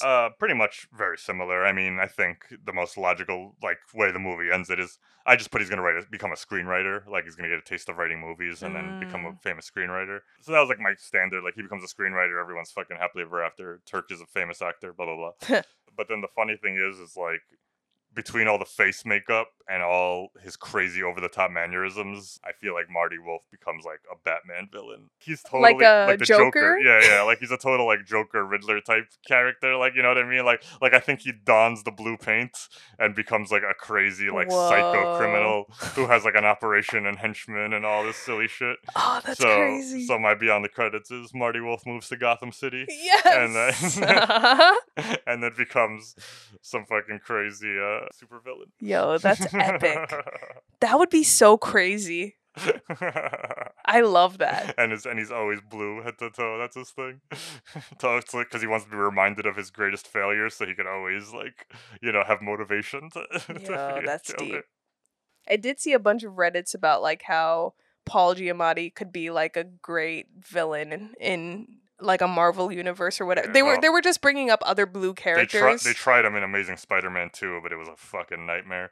They did? He was in the trailers, but he ended up being only in the first scene and the last scene. But it was so over the top and silly. Like he plays this Russian guy. He plays the Rhino, but he's like this Russian guy with this thick, fake Russian accent. I am the Rhino! I told you I would be back! Look, New York! Spider-Man is back! Red boy, huh? Does Alexei scare you, little boy?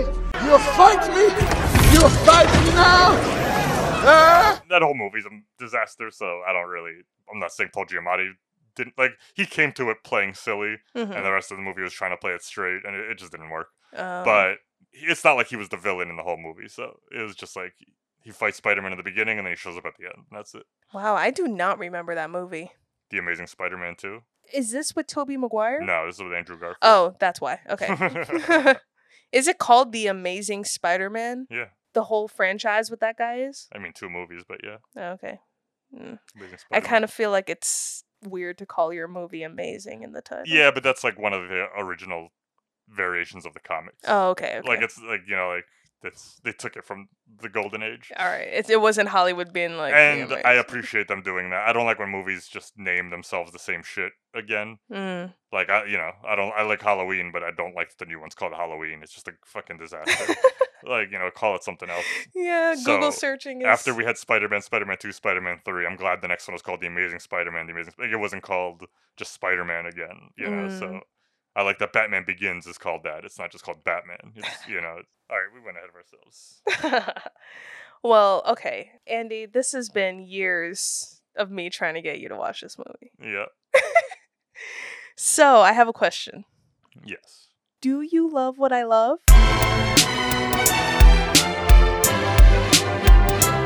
Love it. Love it. Love it. I love it. Pretty please. Oh man, the $1 million question. The $1 million question. I am as close to getting to love as I think I can get with a movie like this. Mm-hmm. But I don't think I could love it as seeing it at 30 years old for the first time. If I was showing it to if some kids wanted to watch a movie, I would recommend it.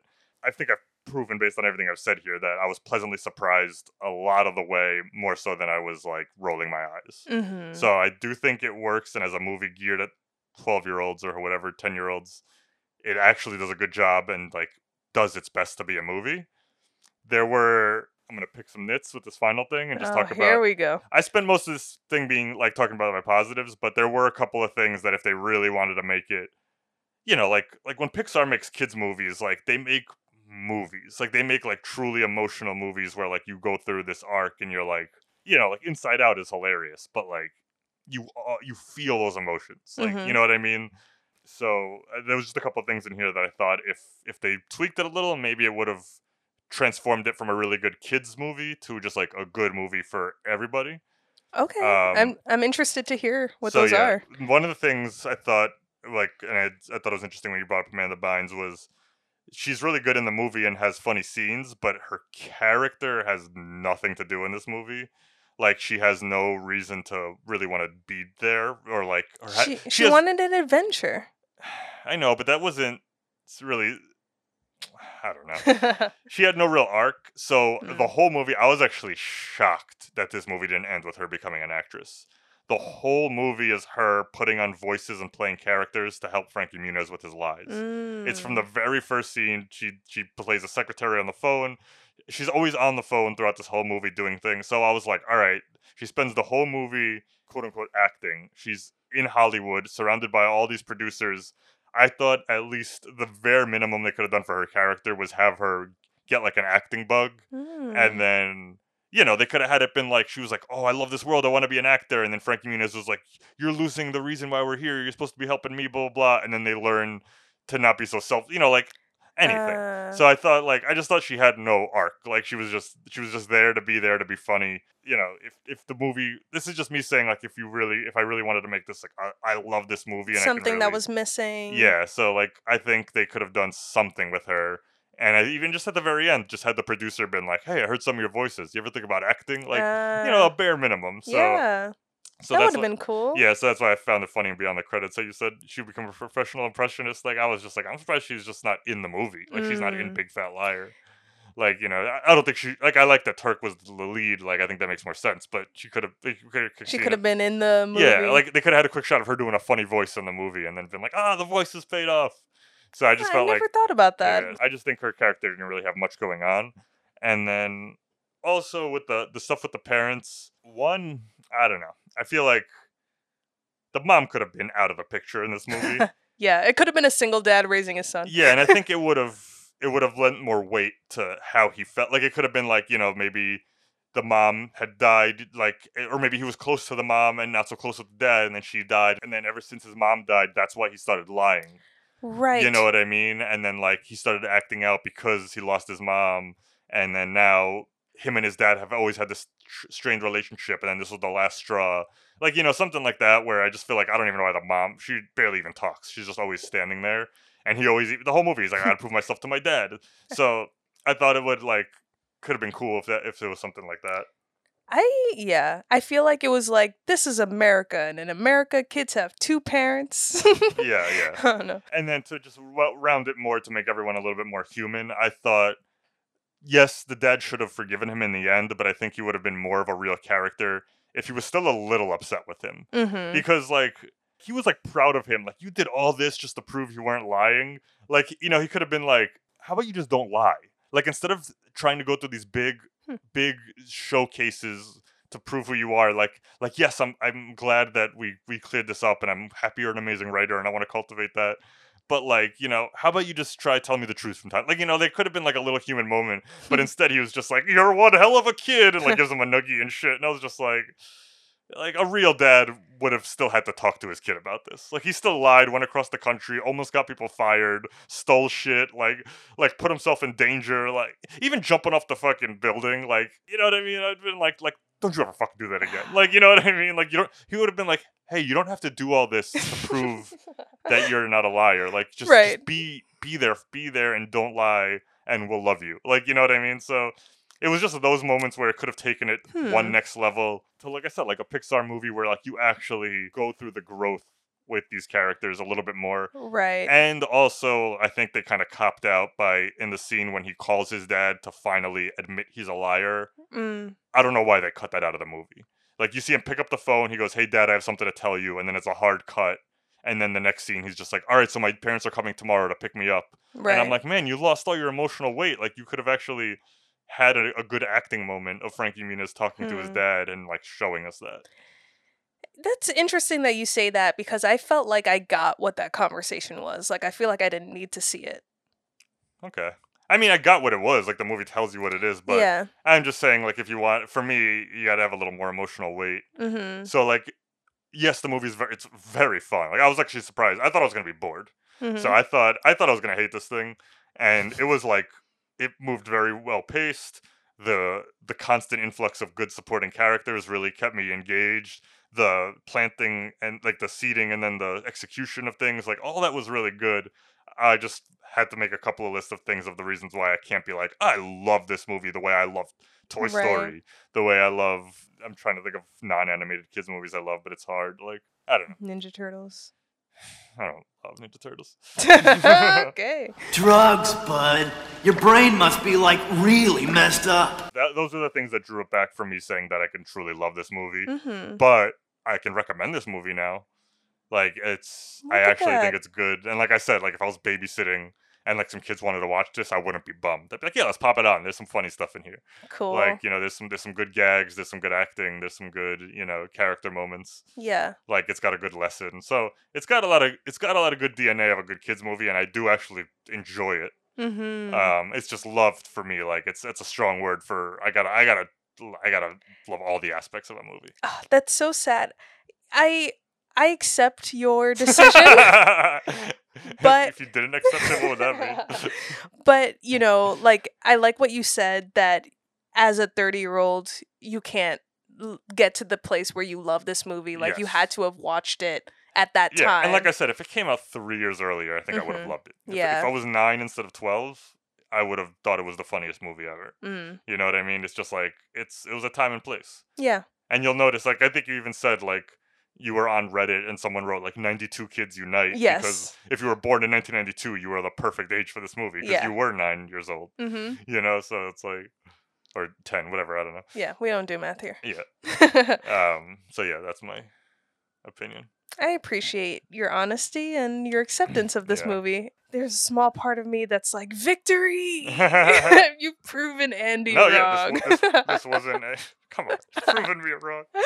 This wasn't a bringing down the house scenario where it wasn't an I told you so. Right. You told me so. But yeah, I thought that you brought up some really great points, and a lot that could have made this movie stronger. Yeah. I've never thought about before. That's pretty cool. Nice. So yeah, before we wrap up, we could talk quickly some Frankie Muniz stuff. Mm-hmm. So yeah, it's actually a tragedy what happened to him. After he was a child actor for so long, and then he's kind of stopped acting for a little while, and he wanted to get into race car driving. So he was a race car driver for a while, and then I actually don't and again, I didn't do any research before this, so this is all off my memory. I don't actually think this had to do with race car driving per se, but he suffered, I believe, a really bad aneurysm in his brain, and he ended up recovering, but he actually suffers from a great deal of memory loss these days. And it's like one of the saddest interviews I ever saw before was someone asking him about Malcolm in the Middle, and he was like, I wish I could tell you more things, but I don't remember making that show. Wow. Like, I know I was there, I can see the episodes, and like it might jog certain things, but like I don't have a day-to-day memory of going on set. And he was on that show for I think 5 years. Like that was, you know what I mean? So it's like this really, it's kind of sad. And he does still like act here and there. Like he showed up in one of the Sharknado sequels, and I remember it was like a nice, pleasant surprise. I think I've seen him on Dancing with the Stars. Yeah, he was on Dancing with the Stars, hosting or something. So he did recover, and like he's physically like healthy again. Like, you know, like I don't think there's that kind of danger, but yeah, his like brain got altered like crazy and stuff. Yeah, one of the questions I had was, I wonder if he remembers making this movie. I mean, I gotta imagine no, because this was 2002 and Malcolm Middle was 2000 to 2005. That's so a shame. I think it's like right in the trunk of it all. This is gonna have the biggest allegedly of all that I dropped. Okay. So like, this is not me stating facts. I'm just going by some rumors that I saw on the internet. But there's a lot of people saying that we're just counting down the days until there's a giant Me Too on Dan Schneider, the writer of this movie. Oh, here it goes! No way. Yeah. Again, allegedly. This is truly alleged. But he recently like left Nickelodeon, and after like working with them for like 20 years straight.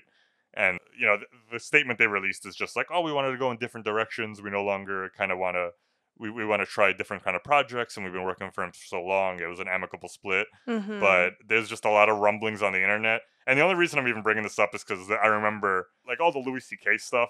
Like I remember hearing about that on forums like 7 years before all of a sudden newspapers were talking about it, and then everyone was like, Louis C.K.'s a pervert. Like I heard him jerking off in front of women for a couple of years before that happened. Wow. So there's just a lot of people starting to tell stories of him getting a little too, because all his TV shows involve, you know, young girls who at some point I'm trying not to use the word attractive young girls. I'm trying to say like you know, like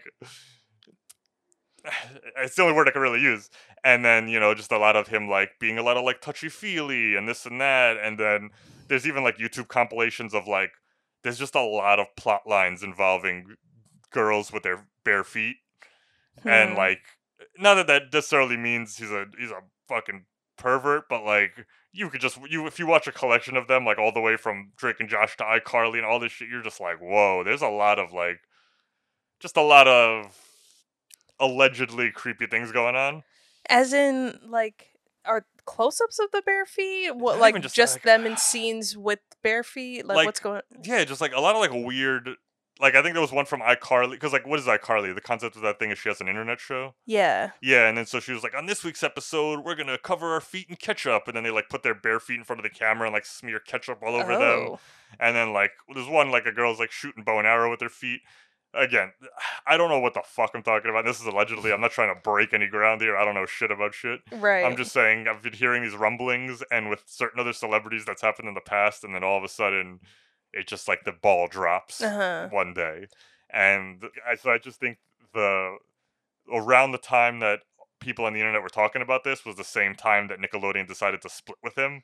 And it all kind of works out. I might be completely wrong. He could be a very nice man. Right, we don't know. Truly don't know, but I just had to bring it. Like, when you said Dan Schneider wrote this, that's immediately what popped in my head, and I was like, whoa, Dan Schneider. I haven't thought about him in a minute. Oh, wow. And having said that, I love all that. I love Kenan and Kel. I love a lot of his work. So... Oh, man. That's crazy. So writer Dan Schneider, who knows? I'm just saying, if it happens in a couple of years, I called it. Wow. But if it doesn't, we also called it. Yeah, like, if it doesn't, then I'm talking shit, and I'm sorry for dragging someone's name through the mud for no reason. Oh, rumblings. And also, we have like 10 listeners, so I don't think I'm dragging anyone's name through the mud. But regardless, I'm very happy that he wrote this movie. It really... Yeah, I think he understands kids' entertainment. Like, I think he really, like, gets how to make like something funny that I'm not gonna say it's fully for adults, because a lot of this is very silly. Yeah. But you know, he gets it. He gets kids' humor. Right. Yeah. At least our generation. Yeah. Or my generation, I should say. I mean, we're like you were too cool for it. We're in the same generation. All right. Well, thanks for listening, guys. That's our show. If you enjoy our podcast, be sure to subscribe and tell a friend. Also, if you have any opinions on what we discussed, follow us on social media at Love What I Love Podcast or at LWIL Podcast. That's a great place to find out what we'll be talking about next. And as always, if you have time, please take a moment to rate and review. Every bit of feedback helps. I'm Masha. And I'm Andy. And I hope you love what I love.